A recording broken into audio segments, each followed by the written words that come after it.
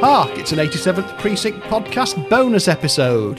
This is the bonus episode for Book 40, which is Tricks, the Halloween story of everything, basically, in the Precinct. And we'll do what we usually do, which is have a look at the original UK and US editions of the book in paperback and hardback, and then have a look at our own copies to start things off with. So I'm going to ask Morgan to describe the first picture I've sent across. Okay, so are we looking at the one with the woman with the pumpkin?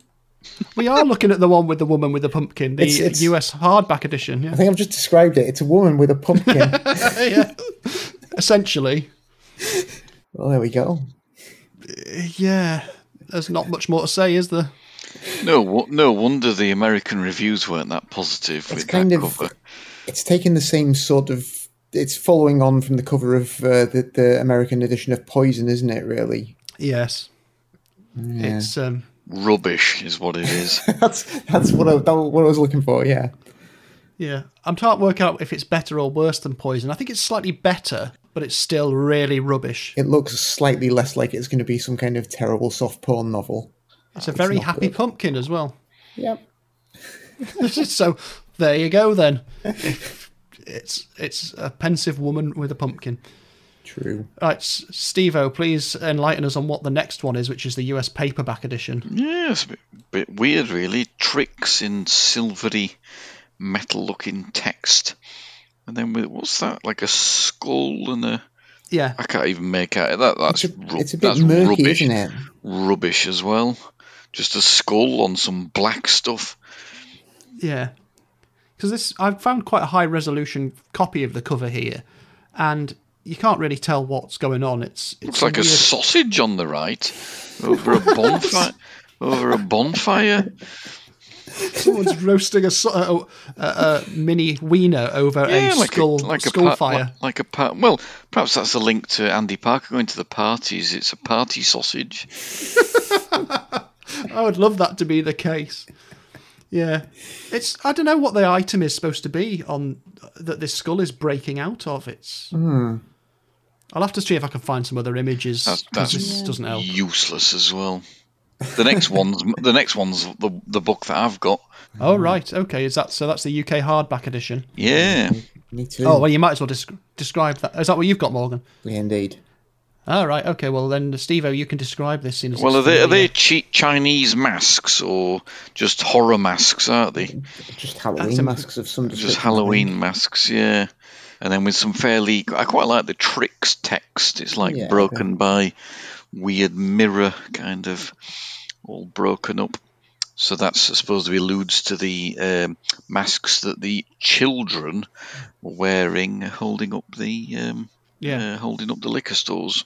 Yeah, because they wear a variety of disguises, don't they? They do, yeah. Different one for each. So one time they're in those Oriental disguises, aren't they? And another time it's just clowns, I think, and things like that. But yeah, scary masks. It is blue. There are some masks. That's pretty much it. Yeah. Yep. And I will describe the UK paperback edition because that's the one I've got. And this is one that people have mentioned to me because it's still in pan, but notice no gold band anymore. They've moved to a new design for these ones. Not that there's many pan editions left because they move on to a new publisher before too long. But we've now got McBain written just in a shiny gold font at the top, the word Tricks, and then a mask. But this time it's a photorealistic mask of a woman's face with like the string through it. And as a piece of graphic design, it's probably the most interesting out of the lot. It could be something off a David Lynch movie poster of the same era, couldn't it? Oh, definitely, yeah. So, I mean, you have to do a little bit of conceptual thinking, perhaps it being about the mask that Annie and Eileen are wearing when they're undercover. Yeah, maybe. And then the actual masks of the... Yeah, it's got a concept behind it, and it's got a sort of nice sort of airbrush charm to it, I think. But, yeah, I think I think that's probably the best one. I don't know. What do you reckon? I think I prefer the the one that I've got. Yeah. Any thoughts, Morgan? I think both the UK ones are all right. It's a bit of a toss-up between them. I think the text does. Yeah, I like the font on the hardback, I must admit. Fair enough. So perhaps, like you say, the actual design of the books themselves may have lent to made people feel more secure with the UK editions and happier to read the story than the American ones, which clearly upset several reviewers. Yeah. Clearly, yeah. Well, they're not a patch on like the 70s and before, are they? It's such a shame. Whether it's just the style of the time or just, the amount of money they devoted to them. I don't know. It just doesn't seem to have less thought, certainly, don't they? Yeah, they're just not as interesting. But they're clearly not going to do the old pulp paperback style things. But I wish they were. Yeah. And nowadays you'd probably sell more if you did it in that reproduction style. Yeah. And it's something like Hard Case Crime do theirs in the old covers. So. Absolutely, yeah. Right, should we have a quick huff? Straight in. Right in there.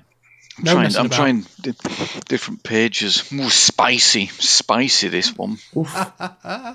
Spicy. Go on, Morgan. You've got a comparable copy. Yeah, might be off the same Spicy press. All those days back in 1987.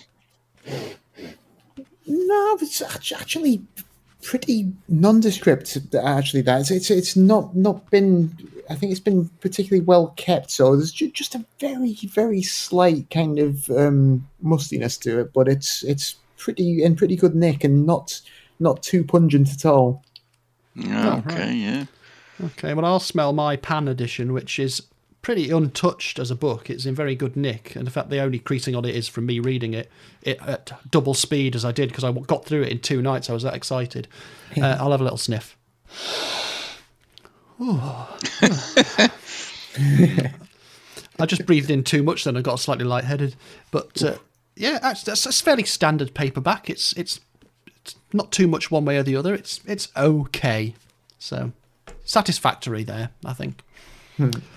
Right, okay. We can move on from that madness then and do some 1987 stuff, I think.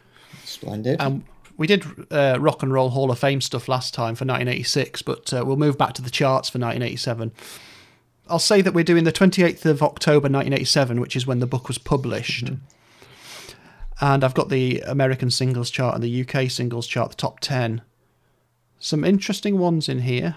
I don't think there's any that are in both charts. Yeah. Anyone want a quick guess? Ooh. Well, I do know Hysteria was released in 1987, and that had a few hit singles off it, didn't it? Are any of those kicking round? Sadly not in the top 10 at this point. Oh. Any Mel and Kim in the UK one? Sadly not, no. No. I do like Mel and Kim. So. Well, rightly so, yeah. I'm trying to think. There are some big names in here on both charts. Yeah, Fleetwood Mac had Tango in the Night. So that must have had a few Big Love and all that, but they were reasonable hits. I'd say think of an even more famous Mac song from the time. Everywhere? Even more famous than that, I would suggest. To Tell Me Lies, what was that one? Yeah, Little Lies. Little Lies, that's what it's called. I started saying it and realised I didn't actually know what the title was. And I've made a liar of myself by saying that there wasn't anything common to both charts, but it's number 6 in America, It's number 5 in the UK at the time. Yeah. There we go. Mm. Oh, do you know what? There's at least 2. There's 2, and there's another one that's in America and in the UK. I'll run them down, otherwise we'll be here forever, and you'll recognise a lot of them. So the weird thing is, I don't know why I said it's weird, but in the UK the number 1 song is "You Win Again" by the Bee Gees. Oh yeah, it was massive, wasn't it? Yeah. And that is followed at number 2 by George Michael with "Faith." Oh yeah. Oh yeah. Yep. The faith. You got to have faith. Then we've got "Love in the First Degree" by Lana Nili Nunu. No, Bananarama. Yeah, at the start of their Stock Aitken and Waterman phase.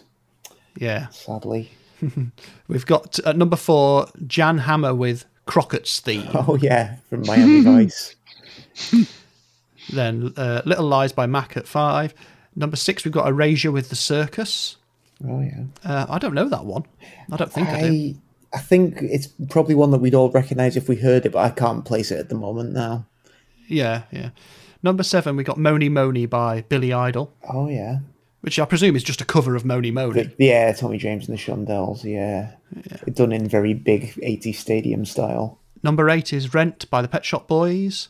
And number 9, we've got Crazy Crazy Nights by Kiss. Tremendous. Yeah. Which is a great song, but still the version that one of your bands, Town Bike, did, Morgan, that I produced, I still think is the better version because it's quicker. It is a little bit livelier, isn't it? That's true. Yeah, I'll share that for everyone so they can enjoy it. I think that was probably Kiss's biggest hit in this country, but a total flop in the States. Oh, really? Yeah, they never play it when they actually tour the States because people don't. It failed over there. I think it just kind of comes out for European and Australian tours apparently. That's very strange because it's such a good pop song. Yeah, so it peaked at number 4 in the UK, but it's down at 9 in this chart. And at number 10, we've got Was Not Was with Walk the Dinosaur. I remember that. Yeah. Yep, indeed. Open the door, get on the floor, etc. Absolutely. I won't do that now because we're recording a podcast. Right, the US chart then. Number 1, Bad by Michael Jackson. I'm not going to talk about him anymore. Number 2, Causing a Commotion by Madonna. Don't even remember that one. So that's not one I recall. It's just her going into different places and making a nuisance of herself by the sounds of it. Number 3, we have another cover version. It is I Think We're Alone Now by Tiffany. Oh, God, of course. A classic. We used to play that, didn't we, Morgan, in Sci-Fi Silver? We did indeed. So is that 2 Tommy James and the Shondells songs in the charts at once in 1987? It must have been the era for it. Yeah, indeed, because Mony Mony by Billy Idol is at number 4 in America. Then we have Casanova by Levert. Ooh. No, not. No. No bells ringing for me there. And then Little Lies by Mac. Number 7, we have Let Me Be the One by Exposé. Nope. Again, I think it is interesting how different the charts are. Apart from these couple of crossovers, that there's stuff that we've presumably just never heard over here. But 8, we've got You Got the Look by Prince. Oh yeah, with Sheena Easton, marvelous. Then we have number 9 is Breakout by Swing Out Sister. And number 10 is almost Halloween themed. This one, it seems, Brilliant Disguise by Bruce Springsteen. I don't actually know the song. No, I assume it's just him going, I've got a brilliant disguise. I'm going to the party as a ghost. That's more or less it, isn't it? Yeah, it's with more saxophone. Got the feel of the boss about it. With more saxophone. Television then. It's a good year, 1987. It would have been a good year for us as kids, and it's also, I think, a good year for us growing up as well. Legacy shows, you might call them. Go on then. Well, let's deal with the UK first because that's obviously what we know. So Going Live starts in 1987. Oh, right. Okay, yeah, absolutely. Saturday morning kids TV show. Gordon the Gopher. Yeah, Gordon the Gopher is one of the presenters who is a puppet gopher. It is a show that my nan appeared on, which my nan who sadly passed away this year, and I would love to find the footage of her appearing on Going Live. They used to send cameras round to people's houses to surprise them if their family wrote in. Yeah. And my nan playing had a little keyboard that she could play Any Dream Will Do from Joseph and the Amazing Technicolor Dreamcoat on it. And coincidentally, the presenter of Going Live, Philip Schofield, was starring in Joseph at the time. And in the studio was Dudley Moore. Bloody hell. So you've got my nan in Essex, in a little flat in Essex, playing I Closed My Eyes. So who wrote in to get your nan on then? Uncle David and the family, that side. Oh. And so, yeah, my nan's playing her little keyboard. Dudley Moore's accompanying her back in the studio on the piano. You must be able to find that online. I can't find it anywhere. Oh, I'm gonna look now. Well, you can, but I've hit up Cook and More scholars and they haven't got a copy of it. It's really annoying. But yeah, this is, it's I remember staying in to watch it because we didn't know when it was going to be on in the show, and the show lasts about 3 hours, doesn't it, going live? It's one of these big ones that cuts away to cartoons and things. Yeah. And so it's just, my nan is my dad's mum, and he got really impatient waiting for it because he hates watching children's TV, and went out to walk the dog, which at point, of course, it comes straight on the telly. Naturally. But yeah, I wish I had the tape still. It's, especially with Nan having passed away this year, it'd have been lovely to have that. But anyway, that's going live, which would have occupied our Saturday mornings for quite a few years, really. Shall we move on to Chucklevision? Oh God! Oh God! What a year! What a year. Yeah, Paul and Barry Chuckle, and the other Chuckle brothers who were less famous. Yeah, only one Chuckle brother with us anymore. Very sad. Yeah. I have a family story about the Chuckle brothers as well, but I'm not going to tell it. Was your nan on the Chuckle brothers? No, sadly not. No. Right, let's moving on from Chucklevision, which was a sort of kids' live-action slapstick knockabout show, essentially. Yeah, normally involved them trying to fit some kind of inappropriately sized piece of furniture through a gap that it wouldn't fit through, in which led to lots of saying of "to me, to you" over and over again. To you. And they were called Barry and Paul Chuckle, we should add. They were. Yeah. Which, if, like me and my brother, you're called Paul and Gary, is hilarious. Anyway, yeah. The other kids one I wanted to mention is a show called Nightmare. Oh, wow. Brilliant. Now you're talking. I mean, how do you describe Nightmare to anyone who hasn't seen it? Oh, my God, it's brilliant. It's got really good credits as well, hasn't it? Really good. Fantastic. Yeah. Great theme tune. Great theme music. Welcome, young travellers. Enter, stranger. Very early video game kind of concept, wasn't it? Where you had somebody in a green room, essentially, which everyone else, their mates back in the castle, had to kind of guide them through.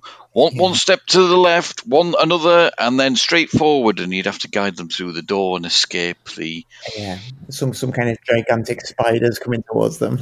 villainy. So it was a sort of fantasy medieval role play thing where some kids controlled another kid who couldn't see. Was he called Traegar? Traegar, yeah. And then I think later on they added an annoying elf called Pickle. They did. Yeah, but it was brilliant because it was like one of these things where you're like, oh, what would I do if I was doing it? Sidestep left, forward, duck, take. Yeah. So it used very early, not very early, it used colour separation overlay or green screen, blue screen technology to put all these things on the screen. It was brilliant. It's very much loved. Anyway, talking about much loved, a bit of Fry and Laurie starts. Ooh. So one of my absolute favourite all-time sketch shows starring Stephen Fry and Hugh Laurie. Through the Keyhole starts. Oh, good grief. A programme where a man looks around someone's house and Bobby Davro tries to guess who. Sums it up, I think. But more importantly, Inspector Morse starts. Oh, right, okay. That's me doing the theme tune to that. It was very accurate. It's very good. Yeah, so the Inspector Morse adaptations, which basically run from 1987 to 2000, I think, or something like that. Brilliant television, isn't it? It is, yeah. It's about a very grumpy detective. I'm just having a flashback to maybe an Inspector Morse themed dream I've had recently, but I'm going to say no more about it at the moment. Oh no! Do report if it comes back to you. Yeah. So it's just good telly, and especially of its era, with lots of familiar faces, nice countryside, and grumpy detectives wandering around, and it spawned like an equally good prequel series in recent years. So yes, it's certainly worth checking out for anybody who hasn't seen it. I think it was on the mystery strand in America. I think we've talked about before for certain shows. So yeah, it is brilliant, Inspector Morse. It's just spot on stuff. Over in America, we have the Tracy Ullman Show starts, which spawns The Simpsons. Yeah. So 1987 sees the first appearance of The Simpsons as a short inside the Tracy Ullman Show, which is odd because she's a British comedian who just became famous in America. I mean, she was in things over here as well, but yeah, she got her own show over there, and that sort of gave birth to The Simpsons. The original DuckTales starts, which is fantastic. The new DuckTales is really good as well. If you ever get a chance to see that, it's very well done. Oh, cool. One of my favourites, Star Trek The Next Generation, begins in 1987, which must have watched many, many times. Mm-hmm. And this is something relevant to our domain, a program called Beverly Hills Bunts. Beverly Hills Bunts. Now, I don't know if I've mentioned this before on here or in conversation. Beverly Hills Bunts, spelt with a Z, is a spin-off from Hill Street Blues. So you've got the cop, Norman Bunts, who is sort of a bad cop, it's like big set guy, bit of a slob, almost in an Andy Parker sort of vibe. Yeah. Andy Parker, Fat Ollie type of thing. So he leaves Hill Street Blues, this fantastic world-beating cop drama, hard-hitting stuff, moves to Beverly Hills and becomes a PI. And it's a comedy. Excellent. Is it any good? I don't know. It doesn't sound like it, does it? Shall I? I'll read this out and you can guess whether it's any good. 13 episodes, 4 unaired. Cancelled. It's up there with the Don Lee Westlake's train-based Super Train or whatever it was called. Show with different models of say no more. And the only other thing I wanted to mention from America was the Teenage Mutant Ninja Turtles cartoon, which, if our American listeners don't know, over here was called Teenage Mutant Hero Turtles. Oh, yeah. Because of some sort of... I'm not really sure why. Well, ninjas was such a massive problem, weren't they? We were plagued by ninjas at the time. In the mid-'80s, you couldn't move for ninjas. Yeah, constantly being attacked by ninjas lashing shuriken at you. Yeah. It was some sort of weird, media scare thing, wasn't it? That suddenly, if we had the word ninja, kids were suddenly going to be out on the streets with nunchucks, smashing each other's faces in. If you have the word hero, but they're still using the exact same weapons, it's so much better. Yeah. In fact, actually, now I think about it, it's so much worse, isn't it? The fact that they're cartoon turtles doesn't even enter into anybody's mind. No. Yeah, it's by the time that a media scare comes along, you already have to have left logic behind in most cases for these things anyway. And a quick look over in Australia. I know we've got Australian friends. And Flying Vets. No. No, I haven't got any long-running soaps to mention this time. I have got something called Willing and Able. Kyle Willing and Brandon Abel. Is it something like that? Yes, it is something like that. Of course it is. Yeah, it was too obvious, that. It's a comedy about two handymen, Charles Willing and Abel Moore. Oh, right, okay. So, like Cain and Abel type spelling of the first name. So, but they've also got a friend called Angela Reddy, so they're Reddy, Willing, and Able. Oh my goodness! I didn't want to know any more about it, so I just thought it's just brilliant. But they've also got a show in Australia just called Rage. Wow! John Rage. John Rage is angry. But you think you might have heard of this, and I'll tell you the reason I would have thought we might have heard of this, but clearly haven't. Is that it's an all-night music show, like a Friday night music show that plays all through the night in Australia. It's the oldest music TV show that's currently in production still in the world. So, but it's obviously not got any international cachet, as it were. But yeah, oldest running music TV show. It's still in production since 1987. Fantastic. And other than Australia, I popped over to Canada, as I always like to check in with our Canadian friends, to find that there is 1987 sees the arrival of a game show called Bumper Stumpers. Good. Bumper Stumpers. God. Do you want to guess what it's about?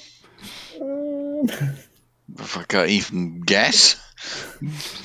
Well, let me explain the conceit behind Bumper Stumpers.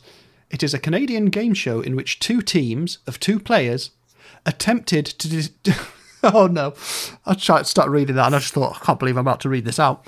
Attempted to decipher vanity license plates in an attempt to win money. Oh, my goodness. I can't really see what... I mean, maybe it was fascinating. Maybe if it had been on over here, we'd be watching it to this day, but... Well, perhaps. Bumper stumpers. Yeah, it sounds rubbish. Or maybe it's time for a revival. I'm sure the rights wouldn't cost much. Right. Anyway, that's all TV. There was only those 12 shows or whatever we talked about in the world. More than enough. Let's get to the movies then, before we get onto our own picks. Oh, yeah. Because it's 1987. Good year for super smash hits, such as... Well, I'll tell you what, I'll work up from the bottom, 10 upwards. The Witches of Eastwick is at number 10 of the highest grossing films of 1987. Number 9 is Lethal Weapon. Number 8 is Stakeout, which I don't think I know that one. That's Richard Dreyfuss and Emilio Estevez. Ah, right, okay. Number 7 is The Secret of My Success. Oh, yeah, Michael J. Fox. Yeah. Number 6 is The Untouchables. Oh, yeah. So it was a sort of big ensemble piece, wasn't it, that one? Yeah, it's good, yeah. Number 5 is Moonstruck. Oh, Cher. Yeah. Oh, yes, of course, it's Cher. Oh, please forgive me, Cher. I didn't mean to grumble at you. Anyway, number 4 is Good Morning Vietnam. Number 3 is Beverly Hills Cop 2. Mm-hmm. Number 2 is Fatal Attraction, which was a super huge smash. Oh, yeah. But it wasn't as big a smash in 1987 as the number 1. 3 Men and a Baby. Wow. Classic Guttenberg. Selleck. Yeah. Danson. Yeah, well. All the greats. Yeah. Powerhouses. Guttenberg, Steve Guttenberg must be like one of the top grossing actors of the 80s, mustn't he? And yet, you would never, he must be top 20, top 30, surely. Quite possibly. I mean, if you think and about yet the you amount would of... never in a million years guess his name, would you? I mean, you consider his career from about 1984 to about 1988, he would have been in top-ranking films in every one of those years, several even. Exactly, yeah. I mean, it'd been a load of tripe as well, but... So they came to P.S. My Cat is Dead, or whatever that film was. We found that he was in once. Yes. P.S. Your cat is dead. Or as Lorraine said when she couldn't remember its name, PC Cat is dead. Yeah. Yeah. But, I mean, there was loads of films out in 1987, like... do you remember what Bond film it was in 1987? It was Living Daylights. Yeah, absolutely. But there's quite a few good kids' films. Well, can I have my pick now? Because I'm going to pick one of these. I'm going to do my pick for the movie. When I was having a glance down, I remember absolutely bloody and I've not seen it for years. Inner Space, you remember that? I do remember. Oh God, that was such a good film. That. Yeah, it is. Whatever happened to bloody what's his face who was in it? Martin Short. He seemed to totally disappear, didn't he? Yeah. Well, he's big friends with Steve Martin, isn't he? He does a lot of stuff with Steve Martin. That's right, yeah. But yeah, what a film that was. Yeah, absolutely brilliant. And it must be 10 years since I've seen that, 15 years. But so that was before he got mentioned, I think that would be my movie pick, yeah. Excellent stuff. I'll tell you what, let's all do our movie picks now then. You've chosen Inner Space, which I remember all the hoo-ha about it coming out. I remember the trailers and it being on Film 87 and thinking, I want to see that one. I'm fairly sure I went to the cinema to see it. That's one of probably a reasonably early cinema visit for a proper movie, I imagine. I wonder if I did. I might have done as well. I'm trying to think. Anyhow, I don't know. I'd asked my dad if he took us, but his memory's dreadful, so that wouldn't help. Yeah, release date, July 87, so we'd have been 8.5, wouldn't we? So summer blockbuster. Yeah. So, Morgan, do you want to do your movie pick now, then, while we're doing movie picks? Yeah, by all means. I mean, I'm sure there were definitely lots of actually good movies in 1987, but I want to ignore those completely, and I'd like to pick The Running Man. Oh, Okay, yeah, that's good. Which Yeah, I definitely didn't see in '87. I would have seen it around like 1989 or 1990 whenever it was we got a video recorder and I could go to the video rental place. But yeah, Arnold Schwarzenegger in dystopian future America being forced into an ultra-violent game show. Fantastic. Yeah. Would you have been started reading 2000 AD about that time as well? I definitely would have been an avid reader of 2000 AD by that point, yeah. Because so, it's totally in that world, isn't it? It's very much so, yeah. It's so a lot of that more sort of fun, vibe. actually, than the Stephen King novella that it's based on. Well, it was Richard Bachman, I guess it was the name it was written under, which is, I was disappointed because I read the book afterwards and it was much more serious. Fair enough. But no, it's a brilliant film. It's a corker. Yeah, so looking through the list of films, I was trying to decide what stuck out for me in 1987, having had 1986 be such a powerful year for young Paul Abbott. But as I look back now on the possible things, and there are quite a few sort of favourites of mine in there as well. But the one that I'm choosing is RoboCop, because Terrific. it's simply it's an almost peerless bit of satire, dystopian satire. It's that first RoboCop film is brilliant and it's fab. So that RoboCop is my pick. Tremendous. Also quite 2000 AD-ish, I think, really. Yeah, very much so. Like we've had this discussion before about how a Judge Dredd film should have been more like RoboCop and less like the Judge Dredd film. Yeah. So, until they actually made Dredd. Yes. Which reset the balance a little bit. Yeah, but yeah, some of the other movies that came out in 1987 that, I mean, one or two of these almost got on my shortlist. You've got Harry and the Hendersons, in which a Yeti goes to a house. You've got Superman 4: The Quest for Peace. That's the really, really, really, really bad one, isn't it? Yeah, it's a strange one. I mean, I love the Superman films with Christopher Reeve a great deal. I have a lot of time for them. But Superman 4: The Quest for Peace, by any measure, is not a good film. But that's the one they ran out of money, isn't it? Yeah, and then... yeah, it is. It's a canon film. I was going to say canon, yeah. But of course, if you didn't want to watch Superman 4: The Quest for Peace, you could watch something even better: the Masters of the Universe film. Oh God! No wonder they run out of money making both of them in the same year. Yeah.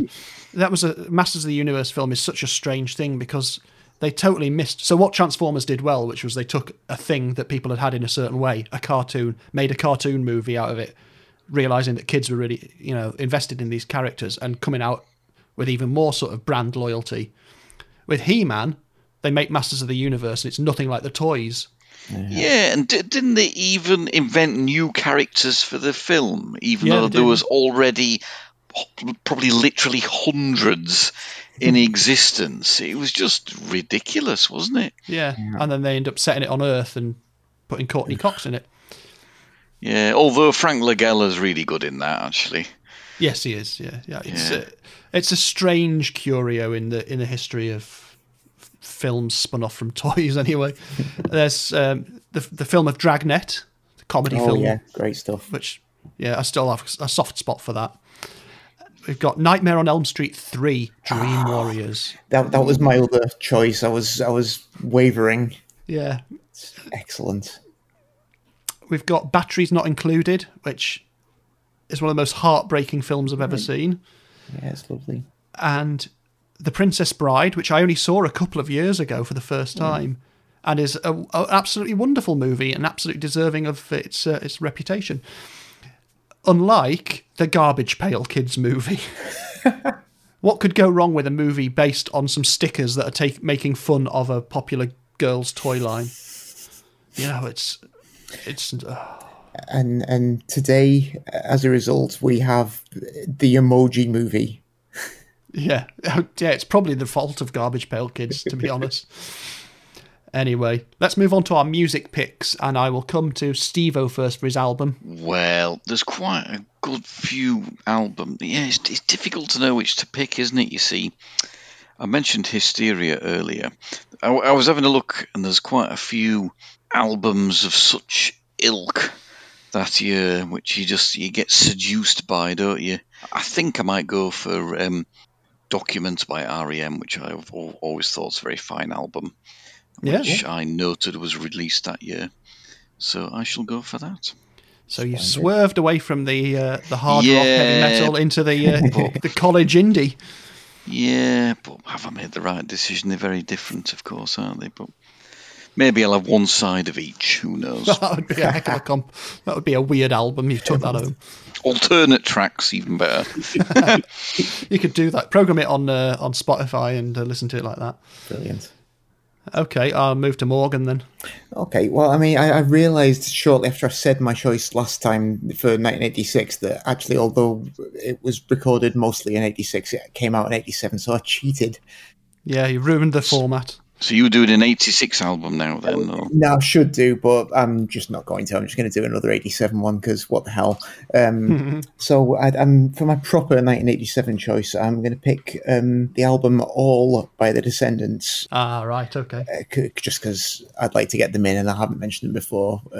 All is the last album before they broke up for what was actually the second time when their lead singer went back to college to be a biochemist, and it's a really interesting blend of amazing catchy pop punk and really obtuse kind of like prog, which shouldn't work at all but does.